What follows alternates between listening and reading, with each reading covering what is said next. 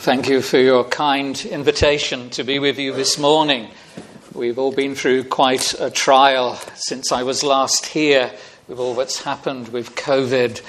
And the call to be with you was an unexpected but a very welcome pleasure. I'm going to read from 1 Peter, first letter of Peter in chapter 1.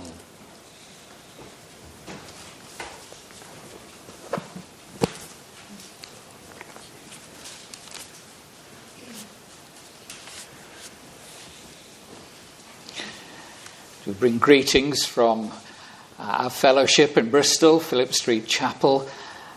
Quite a few things have changed really as we emerge from COVID. Some things are back, others aren't. Quite a lot of changes have happened during that time. But we're grateful for God's presence and blessing with us as we continue to serve Him. 1 Peter chapter 1. Peter, an apostle of Jesus Christ, to those who are elect exiles in the dispersion in Pontus, Galatia, Cappadocia, Asia, and Bithynia, according to the foreknowledge of God the Father, in the sanctification of the Spirit, for obedience to Jesus Christ, and for sprinkling with his blood. May grace and peace be multiplied to you. Blessed be the God and Father of our Lord Jesus Christ. According to his great mercy, he has caused us to be born again to a living hope through the resurrection of Jesus Christ from the dead, to an inheritance that is imperishable, undefiled, and unfading, kept in heaven for you, who by God's power are being guarded through faith for a salvation ready to be revealed in the last time. In this you rejoice, though now for a little while, if necessary, you have been grieved by various trials, so that the tested genuineness of your faith, more precious than gold that perishes, though it is tested by fire, may be found to result in praise and glory and honor at the revelation of Jesus Christ. Though you've not seen him, you love him. Though you do not see him, now you believe in him and rejoice with joy that is inexpressible and filled with glory, obtaining the outcome of your faith, the salvation of your souls. Concerning this salvation, the prophets who prophesied about the grace that was to be yours searched and inquired carefully, inquiring what person or time the Spirit of Christ in them was indicating when he predicted the sufferings of Christ and the subsequent glories. It was revealed to them that they were serving not themselves but you in the things that have now been announced to you through those who preached the good news to you by the Holy Spirit, sent from heaven, things into which angels long to look. We thank God for his holy word. Amen. Well, the words I want to focus you on this morning are found in verse 4 of 1 Peter chapter 1. Particularly the narrow focus upon the words, kept in heaven for you. Kept in heaven for you. Let me begin by giving you 3 examples of something kept. Firstly, I was with Jill, my wife, in a clothes shop, and she wanted to try something on. So she turned to me and said, "Will you keep my handbag?" So there I was, standing in a shop with a handbag. Something until I got married, I never imagined doing. But I loved my wife for 36 years, and so I kept her handbag as she asked. Second one. Someone told me recently they had been burgled and lost a considerable amount of money. Where was it stolen from, I asked. It turned out They had kept it under their bed. One of the first places a thief looks, under the bed, in the bedside cabinet, in the wardrobe. If you have anything of value there, please hide it somewhere else. Well, better keep your money in a bank. When it comes to keeping money and precious valuables, security really matters. Third illustration.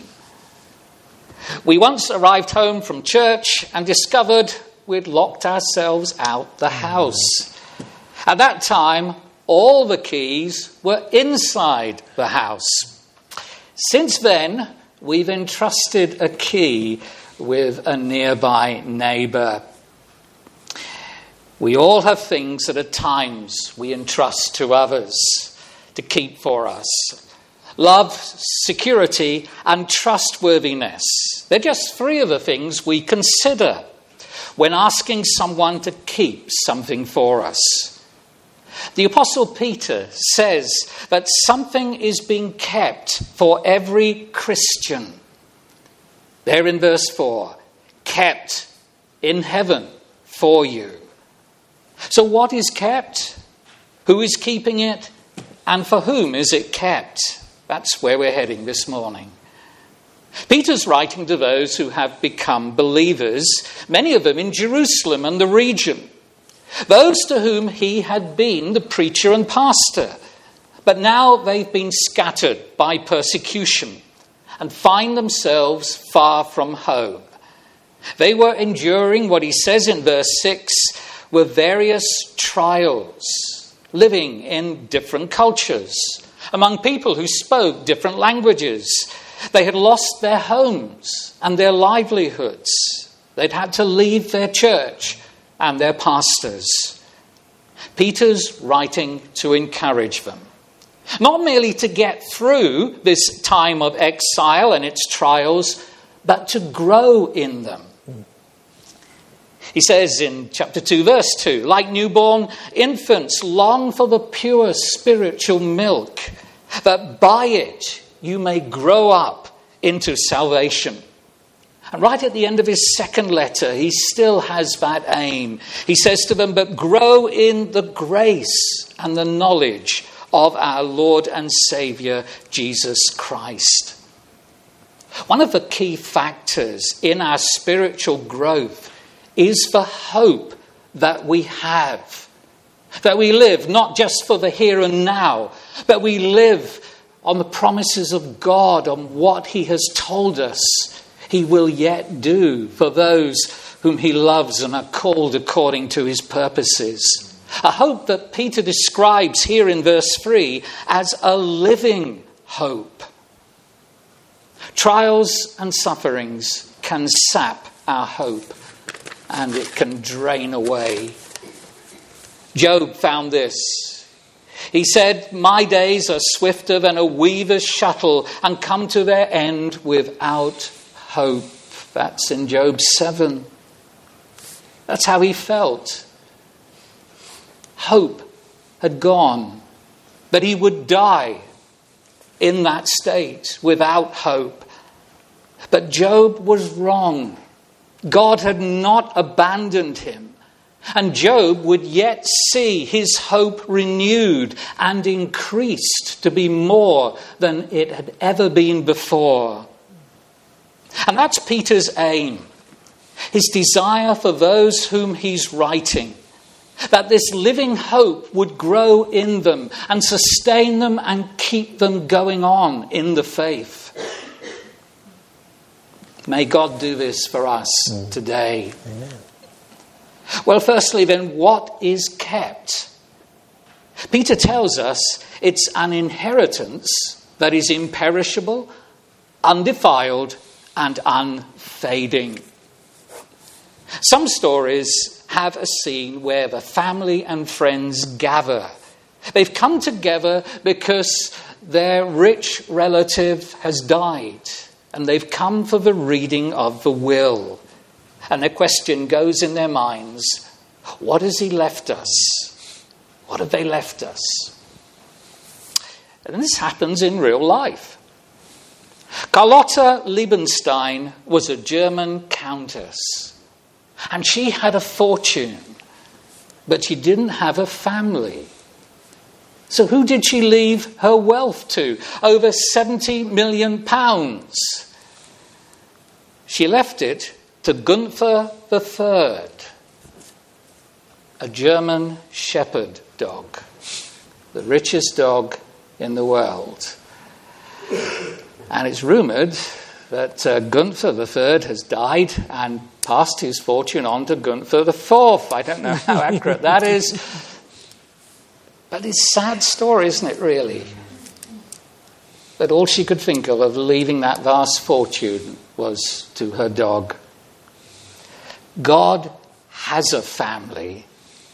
He has sons and daughters, adopted children, all believers in the Lord Jesus Christ. And he has an inheritance for every one of his children. Do you know about this inheritance? Do you know what it is? The Apostle Paul prayed for the believers in Ephesus that they would do so. Here's his prayer. It's in Ephesians 1. He says, I do not cease to give thanks for you, remembering in you my prayers, that the God of our Lord Jesus Christ, the Father of glory, may give you the spirit of wisdom and of revelation in the knowledge of him, having the eyes of your hearts enlightened, that you may know what is the hope to which he's called you, what are the riches of his glorious inheritance in the saints. Paul made it a matter of prayer that the believers there would come to grasp and know and grow in their knowledge of the inheritance that God has for them. Let's go back to the scene of the reading of the will and imagine that you're now there. You're one of the people who've come wondering, what have I been left? And the solicitor reads out the bequests, going around from person to person. And he doesn't mention your name. And then the very last one, your name is mentioned. And he reads out, to so-and-so, I leave nothing. No inheritance for you. Don't be that person. Don't die without Jesus Christ as your Saviour. Don't die without this inheritance that he will give. Jesus told a parable of that day of judgment. The parable of the sheep and goats. And everyone is there, divided before him. And the king will say to those on his right, come, you who are blessed by my Father, inherit the kingdom prepared for you from the foundation of the world. What a wonderful inheritance. But then he'll say to those on the left, depart from me, you cursed, into the eternal fire prepared for the devil and his angels. Don't be without that inheritance. But to have that inheritance, you need Christ. The inheritance, then, is the kingdom prepared for all God's children. It's what Paul talks of in Romans 8. The Spirit himself bears witness with our spirits that we are children of God. And if children, then heirs. Heirs of God and fellow heirs with Christ, provided we suffer with him in order that we may also be glorified with him. Joined heirs with Christ. The very inheritance that God has, that he gives to his Son, he gives to you, every child of God. What will life in that kingdom be like? The Apostle John's given a vision of this. Let me read a little of it to you in Revelation 7. Therefore they are before the throne of God and serve him day and night in his temple. And he who sits on the throne will shelter them in his presence. They shall hunger no more, neither thirst any more.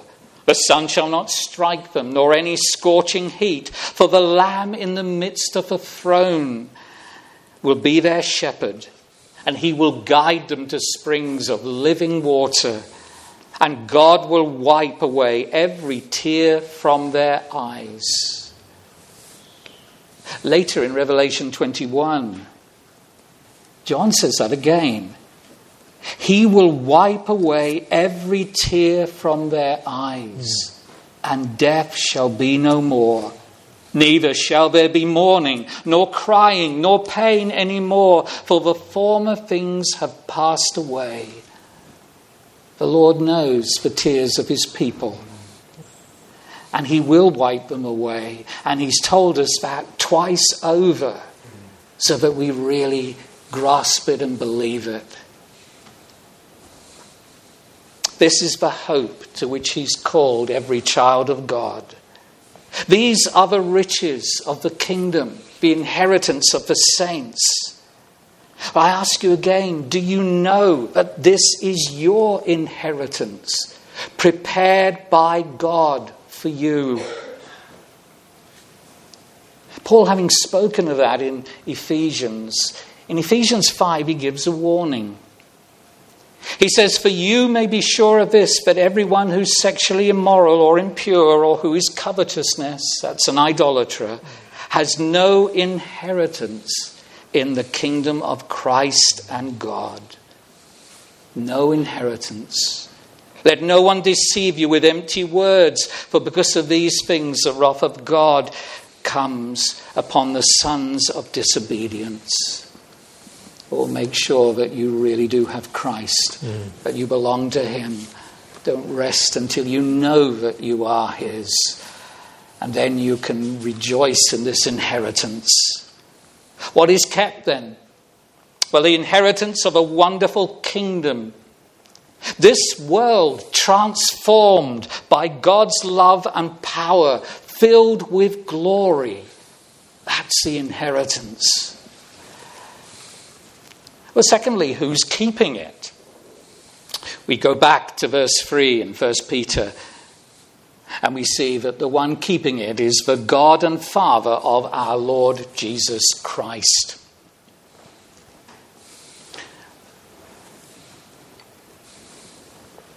The God and Father of our Lord Jesus Christ, someone who loves you far more than you have yet realized. Someone who has the strength and the power to keep it. And someone who can be trusted. How do we know he loves us? Because he's the Father of our Lord Jesus Christ. The Son he loves. The Son he sent to be the Saviour. The Son whom he gave to die on a cross for our sins. It's the Apostles' prayer in Ephesians 3 that we will come to know that love, isn't it? Paul prays that we may be strengthened with power through his Spirit in your inner being, so that Christ may dwell in your hearts through faith, that you, being rooted and grounded in love, may have strength to comprehend with all the saints what is the breadth and length and height and depth, and to know the love of Christ, that surpasseth knowledge. Who is keeping this inheritance for us? The Father, the God and Father of Jesus Christ, one who has loved us with a love of such vastness and depths and quality that we'll spend all of eternity and we'll always be marveling and wondering and discovering more of the greatness of his love. Yeah, amen. And then Peter describes how God is keeping it. There in verse 4, it's to an inheritance that is imperishable, undefiled, and unfading, kept in heaven for you. When we were on holiday a few weeks ago, we saw a sign about a Roman town. We were up in somewhere near Chester. We followed that sign and then suddenly didn't see any signs. And we wondered, have we passed it?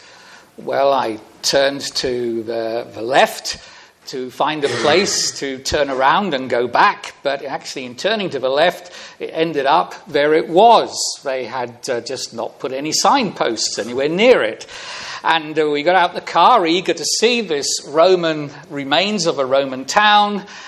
And it had closed 10 minutes before we got there. So next time we go, we'll have to have a look. But there are, across not just our country, but all over the world, there are ruins, aren't there, of once great civilizations.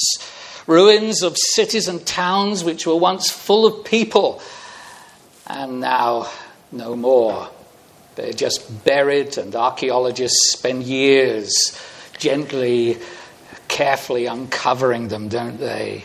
The ruins around a once splendid kingdom that has now faded away, but not the inheritance of the saints, because God is keeping it. The God and Father of Jesus Christ, the one who raised him from the dead. Man can build fearsome weapons. We've been hearing again, haven't we, about the threat of nuclear war. Weapons that can destroy millions. But man cannot raise a single person to life that will last forever. Oh, they can sustain life. They can carry out wonderful medical procedures to extend life. But they can't keep life going forever. But God has done so. And he's done so in raising Jesus Christ. That Jesus now has an endless life. He is ever at the side of God. He's interceding for us. We need never fear that he will die again. But he has the power of an endless life. And God will raise all his adopted children to share in this kingdom. The inheritance that he has for us. Our inheritance that he is keeping. It will always be imperishable, undefiled, and unfading. Because it's kept by God. And it's kept not only by God's power and his love, but also by his promise. Kept because the God and Father of our Lord Jesus Christ has promised, and he is completely trustworthy. He's never broken a promise, and he never will. God's word cannot be broken. All the promises of God find their yes in Jesus Christ, including this promise of an inheritance that is for every Christian. The inheritance of a kingdom that is imperishable, undefiled, and unfading. Kept in heaven for you. And with that, we come to the third point. For whom is it kept? For you, Peter says. Who are the you? Well, he describes them in two ways. Firstly, he says, those who have been born again. Back in verse 3. According to his great mercy, he's caused us to be born again to a living hope through the resurrection of Jesus Christ from the dead. Becoming a Christian isn't like joining a club. Pay your fee, sign the forms, get the badge or whatever identifies you as a member. No, it's a radical change that requires a work of God. And why should God do this work? Peter tells us, because of his great mercy. Mercy is never deserved. No one has ever deserved to become a child of God. It's always of grace. And God is rich in mercy. To be born again is nothing less than a miracle. A supernatural work by God's Holy Spirit. A change described as being changed from being dead, spiritually dead in sins and trespasses, to being alive in Christ. being brought from darkness into light, from being a stranger to God, even his enemy, to being a friend of God, to be part of his family. Have you known this change? The inheritance is for all who have been born again. That's a much derided term, being born again. Many years ago, one of my predecessors in the first pastorate had called all the ministers together, and the congregations came together on a Sunday evening after their services. And he began by saying, let's begin by asking all the pastors to share their testimony of how they were converted. Well, the first one stood up. I should tell you, many of you will know Andrew Patterson. It was Andrew's grandfather who had been one of my predecessors, Tom Macbeth Patterson. And his son, Ken, told me this story. There they all were, and the first minister stood up and he said, I've never been converted. I don't believe in that. Wow. Well, Tom grabbed, Ken told me that his father leaned over, grabbed his Bible and went to the front and stood up and said, except ye be converted and become as a little child, you will never see the kingdom of God. And he then proceeded to preach to all the people gathered there. It really does matter. Yes. It really does matter, but sadly today there are those who do not believe in being born again. They think it's a mark of being fanatical, but it's not. It's here. The Lord Jesus spoke of that. Here's Peter. Peter learned it from Jesus, that you must be born again. And he's able to say to these believers who have been going through these trials, he's able to say, you have been born again. That's why you have faith and hope and love, because God has done that work in you. And he is keeping that inheritance for you. And not only is he keeping that inheritance, he's keeping you.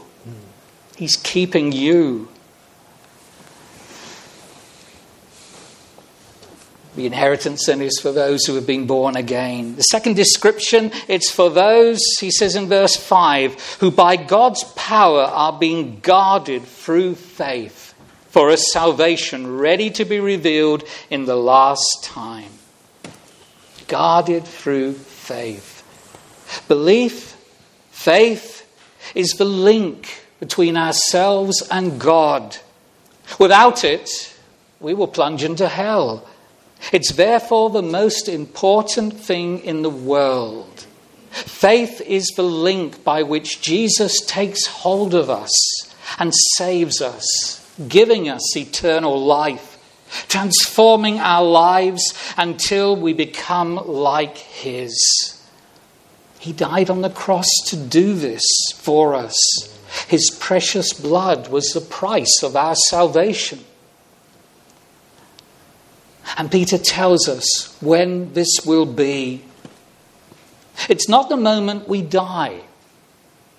That's very often what we think, that we will inherit the kingdom when we die, that we pass from this world into that kingdom. But that's not quite what Peter says. It's through faith for a salvation ready to be revealed in the last time. This kingdom is a kingdom that will one day reach its climax and its glory when Jesus returns, and it becomes that last time. When we die, we go to be with the Lord, which is better by far. But it's at that last time we will receive that full inheritance of the saints, when the kingdom will be revealed in all its wonder and glory. But not only does God keep the kingdom for you, he keeps you, brothers and sisters in Christ. Not only is our inheritance kept, but we are being kept by that same power of God. What a comfort for those who first received this letter. Yes, they'd suffered persecution. Yes, they were in exile. They were in the midst of trials. They'd lost their homes, their livelihoods. But they were not lost because God was keeping them. God had kept them. He was keeping them, and He will keep them. And the same is true for every Christian. The best is indeed yet to be. This wonderful kingdom that was their inheritance. What a hope, a living hope, to help and live for the Lord here and now. Well, let us do so in the light of this wonderful truth. May God grant us grace that we may do so in our time. Let us pray. Amen.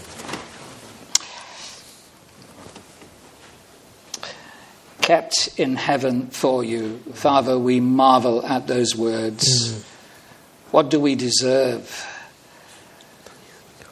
Lord, we are ashamed of our sin. We do not deserve the least of the blessings. And yet you bring blessings into our lives every day. You are rich in mercy and the wonders of your grace. But Lord, you do not deal with us as our sins deserve, but that you deal with us in and through the Lord Jesus Christ. That you've caused us to be born again, to be united with Christ, to be dressed in his righteousness. That when you see us as the people who belong to the Lord Jesus. You've given us to him, and he has saved us and kept us.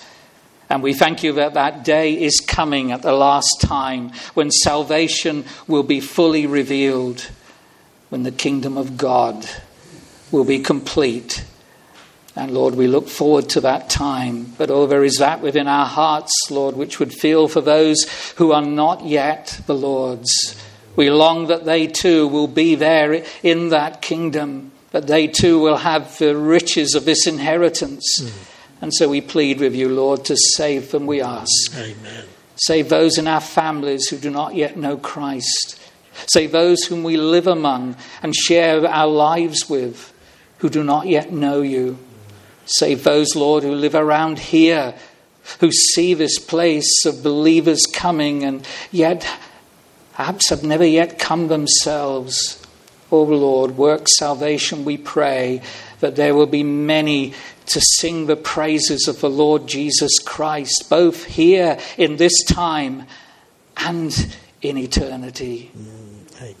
We give our thanks to you for the riches of your grace and your mercy. In Jesus' name, amen. Amen. Praise the Lord.